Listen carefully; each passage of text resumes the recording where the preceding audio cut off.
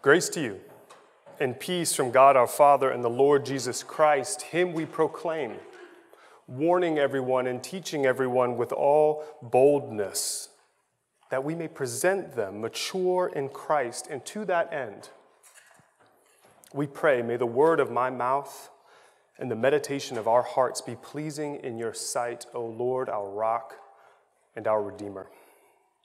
Amen. This Advent season, y'all, we are taking a break from our regular series in 1 Corinthians, using the last grand statement that we read there as an outline for us. 1 Corinthians 6:11 says this, "Or do you not know that the unrighteous will not inherit the kingdom of God? And such were some of you. But you were washed, you were sanctified, you were justified in the name of our Lord Jesus Christ and the Spirit of our God. Such were some of you. But you were washed and sanctified, as Pastor Warren exhorted us the past 2 Sundays. And so furthermore, you were justified." In Advent, we remember the coming of Christ, and today we remember that Christ came to justify. So to that end, we're going to be preaching out of another letter from Paul, the book of Galatians, chapter 4, verses 4 and 7. Galatians 4, 4 through 7.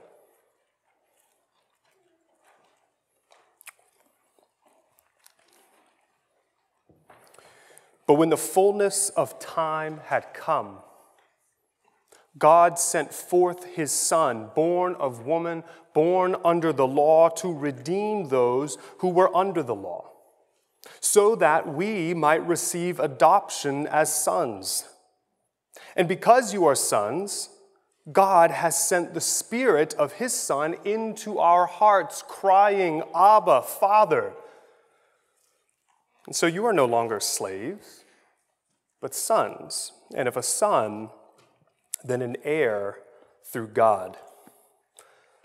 The word of the Lord. Thanks be to God. I wonder what you hear when you hear the word justification. Maybe something gospel-defining, excuse-making, hair-splitting, boring, theological, something. What about celebration? Rejoicing.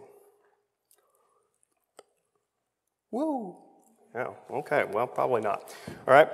My end in this sermon, Lord willing, shall be to move us to joy at justification. Joy befitting guilt-clearing, sin-subduing, death-destroying, gift-giving, sonship, securing grace of God our Father through the Lord Jesus Christ, our brother. So we'll begin by walking through the passage. "But when the fullness of time had come," it's ready? It doesn't look like it's ready. It doesn't look like it's done anything. I might say that looking at dough in the proving drawer. You might say that looking out on the world. Yet God looked onto the world some 2,000 years ago and said, "The time has come. It's ready." I learned once about samurai swordsmiths, how they taught their apprentices over the many centuries that they made swords, how to remove the steel from the flame at just the right time. They didn't use formulas because they didn't have them. Instead, they did it by color, with things like "how the summer sun shines on the high mountain," which is unintelligible to me. I don't know what that means. But they knew it intimately. A skilled craftsman, they know just the right time to strike. Skilled farmers can pick up the germ of a wheat in their hand and smell it and know the time to harvest, right? Skilled doctors can hear and see a woman and know it is the time to deliver. how much more our God, the creator and sustainer of all things, did he know just the right time to deliver? The right time, the fullness of time. Fullness implies readiness. Readiness implies a plan. Before time, before the foundations of the world, God had a plan. And he had prepared for it patiently. And so what did he do? In the fullness of time, God sent forth his Son. At just the right time, God acted. He sent forth his Son, not some conscript, not some obliging servant, not even an angelic messenger. No, God sent forth his very Son, which is to say, he sent forth his very self. Before he was Jesus of Nazareth, he was the very Son of God, eternally begotten of the Father, God from God, light from light, true God from true God, begotten, not made, of one being with the Father. Did you hear that in the Creed? You should pay attention to the things you say, right? You might hear them later. There they are. Through him all things were made. Before he was made of woman, that is a son of man. Before he was made under the law, that is a son of Israel, he is the Son who made all things. The triune Godhead, Father, Son, and Holy Spirit is three in one. And the Son is one with the Father, the same will, the same desire, the same love. He was sent forth, in that he is the Word of God, eternally begotten, but he went forth.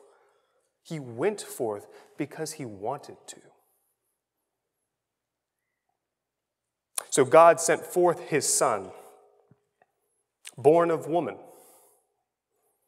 Though none of us can remember it, all of us have experienced the messy trauma of breaching the womb, entering the world gasping for air and grasping for our mothers. And so too, the second person of the Trinity, the eternal Son of God. And he remembers it, which is wild. Right? He was conceived by the power of the Holy Spirit and born of the Virgin Mary. Just as the Spirit of God hovered over the waters in creation, bringing life out of nothing, so the same Spirit hovered over the Virgin, bringing life out of nothing. Not only inside her did the Maker become made, but of her very substance. As the fetal child grows from the DNA of its mother, so the Son of God grew with bones and organs, flesh and blood, sharing with us entirely in our humanity. Yet there was no sin in his conception.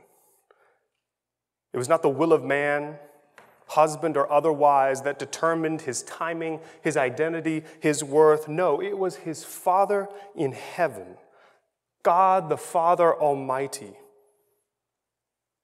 And we're not talking crudely like some Greek myth, but mysteriously, graciously, God filled Mary purely with and by grace, that Jesus might be fully God and fully man, yet without sin.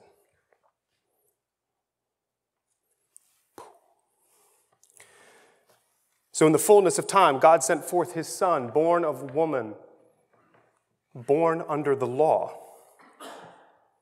He who was without sin willingly subjected himself under the law. By this, Paul means Jesus' perfect obedience and good life, his keeping of all the regulations of Israel, especially being circumcised in accordance with Moses as a son of Abraham, his being baptized by John for the forgiveness of sins to fulfill all righteousness, in his suffering, convicted and condemned as a wrongdoer upon a cross, and in his very human mortality, condemned to die as all fallen mankind. In all of these ways, the Son of God lived under the law. he who warned of the deadly consequences of sin and himself pronounced the death sentence for sinfulness, subjected himself to that very death, and that unjustly. Why? Why? Why subject yourself to all of this? We would ask any friend. The doctor who leaves her flourishing practice to foster traumatized children, or a star athlete who might go overseas to coach children in slums, right? Or the person who drives the speed limit and stops fully at stop signs, though no one is around, right? You don't have to do this, we might say. You of all people, Lord Jesus, you shouldn't have to do this. Why are you subjecting yourself to all of this? Well, the apostle tells us why. Verse 5. To redeem those who were under the law, so that we might receive adoption as sons. In the fullness of time, God sent forth his Son, born under woman, born of a woman, born under the law, to redeem those who were under the law, that they might receive adoption as sons. God subjected himself to all of this for us. There was no other way. God went forth incarnate in our nature, incarcerated to our law of sin and death, because that's where we were, because that's where we are. He loves us and gave himself for us to be like us, that we might be like him, to be with us so that we might be with him. That's why. As I prayed and pondered this reality this week, it's the parable that Jesus told of, we might call the prodigal son or the compassionate father, that kept coming to mind. And so I want to use this parable to illuminate this reality. So if you'd like, you could turn to Luke 15 in your scriptures, or you could hear it as I read it out loud to us. But this is from Luke 15, starting in verse 11.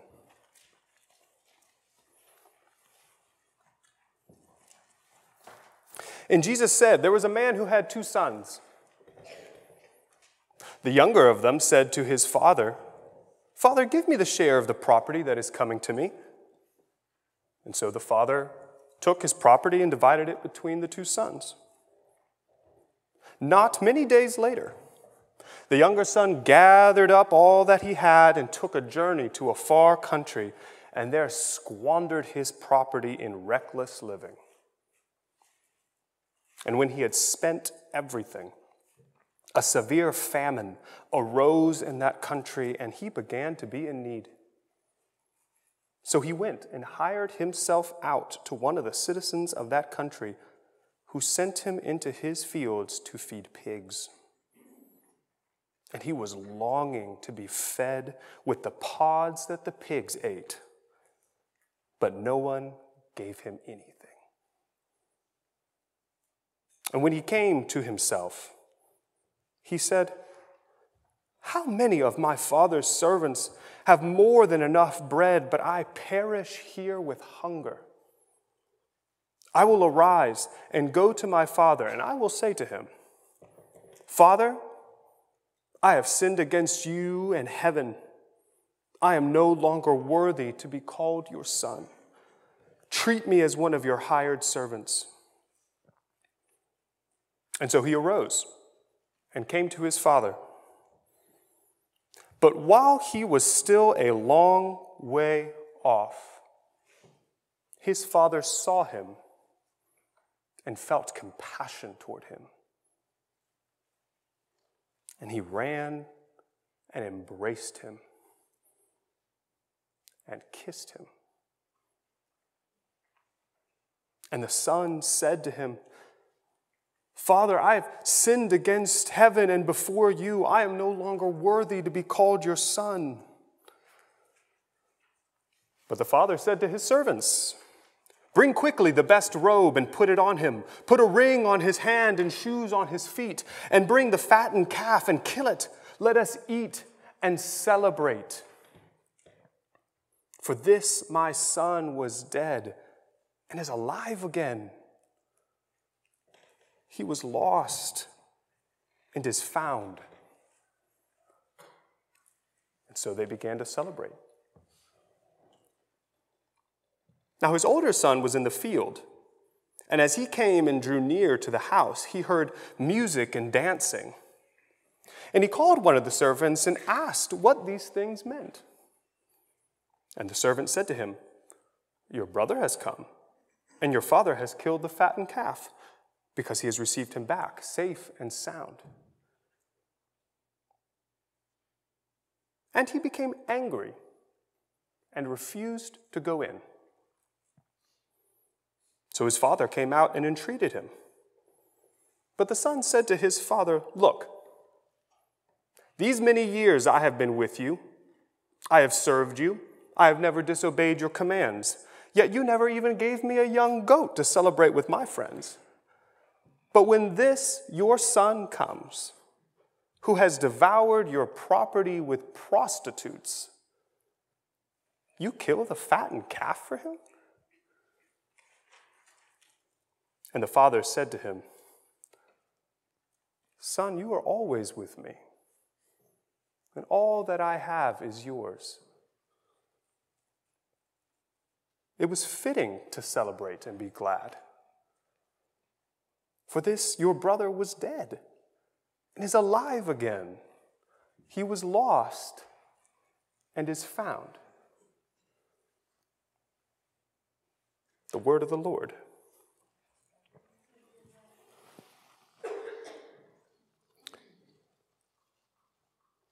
We're going to use this as a gloss for our reality, shall we? There was a man who had 2 sons. There was a father, God the Father Almighty, who had 2 sons, Adam and Jesus. You might think Adam was the firstborn son of God, and in a sense, he is. God created him. He's the firstborn of mankind here on earth. But the mystery is this: before Adam was made, Jesus was eternal.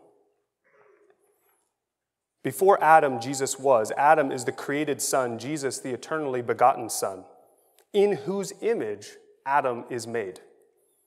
Jesus is the very image of the invisible God, the firstborn of all creation, Paul tells us in Colossians. The true firstborn son, the true older son, is Jesus, the Son of God. Adam, in fact, is the younger of the 2. The younger son was given his property by the father and was even blessed by him, who said, "Adam, be fruitful and multiply.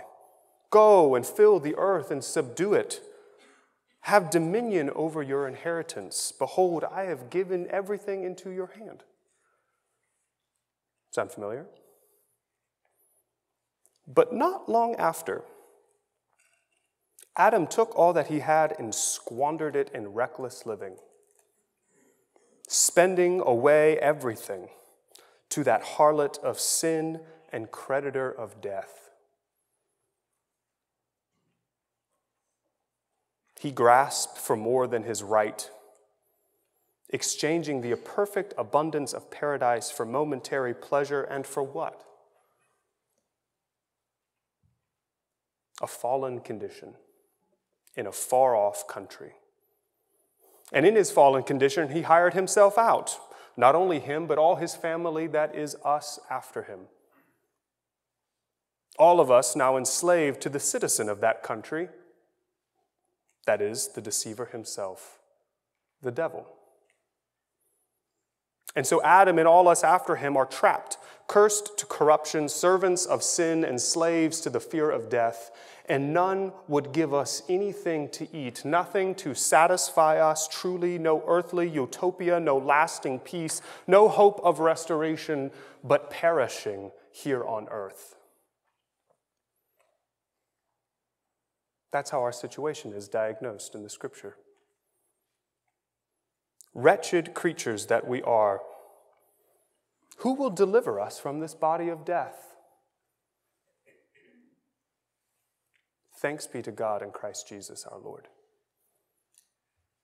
Jesus, the true elder son, the better older son, indeed eternally was always with the Father, and all that the Father has was his. But friends, he does not scoff at us.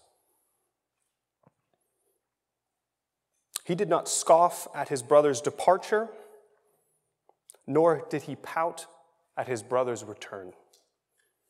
But rather this Son, Jesus our Lord, one with the Father's overwhelming, never-ending, reckless love, went forth to get his estranged brother and his enslaved children, and to retrieve us, rescue us, restore us, redeem us to the Father by redeeming our indebtedness and corruption, that indeed we might receive back the adoption of sons, resurrected princes and princesses of an eternal kingdom with eternal life. He is a much better older brother. Our Lord Jesus, Paul reminds us in 2 Corinthians, though he was rich, for our sakes he became poor so that by his poverty we who were poor might become rich. Poverty is tragic to witness, whether in the face of someone who has known nothing but want and suffering, whether it's self-afflicted or otherwise, whether we see it in ourselves or in our neighbors. How much more tragic is it to see it in the face of someone who has known fullness and peace? Those starving alone who have known what it is to feast with friends. Those who are abused who have known what it is to be hugged and loved. How much more still, he who alone was innocent of all transgression, to be condemned to die. Is there a greater poverty than he who is eternal life and blessedness to suffer a torturous death that he did not have to? Yet that's what the Son did to bring us back to the Father, because he desired to. See, no one comes to their senses on their own. But Jesus came to us. Jesus comes to us.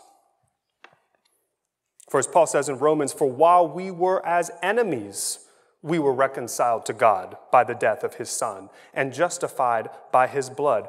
Much more then, now that we have been reconciled to the Father, shall we be saved by his life. More than that, we also rejoice in God through our Lord Jesus Christ, through whom we have now received the reconciliation. We rejoice with the Father as adopted sons, with one another as adopted brothers and sisters, with all of the creation as adopted heirs, sons of glory, crying, Abba, Father.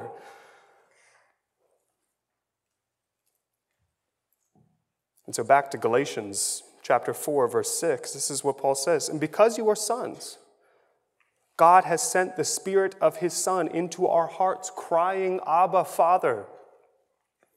So then you are no longer a slave, but a son, and if a son, then an heir through God.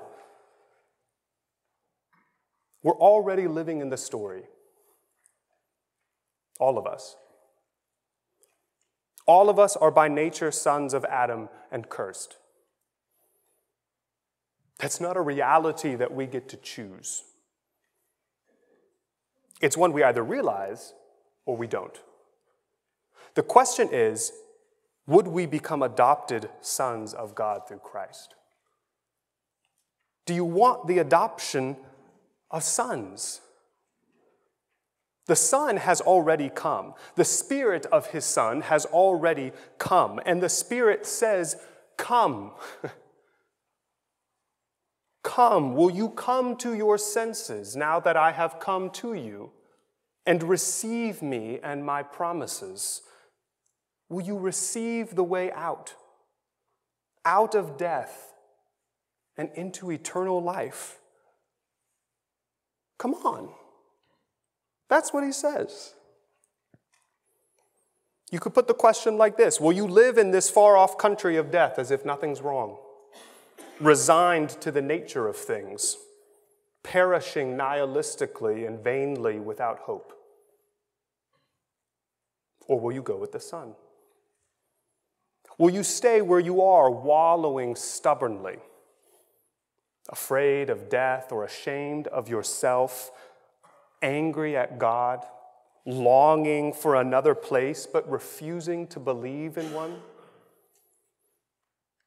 Or will you go with the Son? Will you just try hiring yourself out to another one in that country? There's plenty of masters and plenty of pigs. You could find another guru, another spiritual practice, another self-help book, another Twitter feed, another politician who will make plenty of promises to free you. They'll make this better, surely. Or will you go with the Son? Let us not presume to go back on our own without the Son, as if everything is cool. We cannot just waltz ourselves back into the house of the Father unannounced, unjustified, and unreconciled. That would be ignoring the issue. And we all know, as we enter into this family gathering season, what it is to ignore the issue. Right? No. We must go in with the Son, and no other way, if we are to retake our place in the kingdom as sons. And please, let us not perform our way in. Don't presume and do not perform, as if you have to earn your place back by giving your most heartfelt and cringeworthy sob story full of servile promises with a cherry on top. Do you know what that's like? Do not try to justify yourself before God. That's what I'm saying. The younger son tried that, and it didn't work. Justifying ourselves is really for our own conscience anyway, and it's not a very good strategy. Did you see what the father did? He ignored the son. He turned to his servants and told them to bring the best robe. See, the young father didn't even seem to hear him. He was so excited and glad. Do you believe that the Father is excited and glad? The Father is excited and glad. Remember, he saw you a long way off. Remember that the Father sent his Son for us. He's already been expecting us. He's already been preparing a place for us. He's already forgiving us, already making all things right, already having justified us. There is nothing left to earn. There's only an inheritance to receive, an invitation to receive, a joy to enter. Trust your brother Jesus on this, please. God has sent the Spirit of his Son into our hearts, crying, Abba, Father. What do you imagine that this sounds like? In conclusion, what does this sound like? You know, when the couple kisses at the end of the ceremony, when your boy's shot beats the buzzer for the win, when daddy deployed overseas surprises her on her birthday. It's like those sounds. Overwhelming joy, celebration. That's what the brother heard when he drew near the house, music and dancing, and he asked, what in the world is going on here? And though Christ already knows what's going on here, it's his party after all, he planned it. He still wants to hear the music and see the dancing. For the joy set before him, he came to us. And in his joy, we can now celebrate, and for the fullness of his joy, we wait this Advent. It is fitting to celebrate and be glad, as the Father says. And so I leave us with this question: will people hear Christians celebrating, rejoicing in our adoption as sons of God, our inheritance of the kingdom, our sure hope of eternal life? Celebration is fitting. As we rejoice that the Son has come and will come again. Because of him, we were lost and now we are found. We were dead and are alive again. And we will live again. So let celebration be others, an invitation to others through us. Crying, Abba, Father, welcome home. In the name of the Father, and of the Son, and the Holy Spirit. Amen.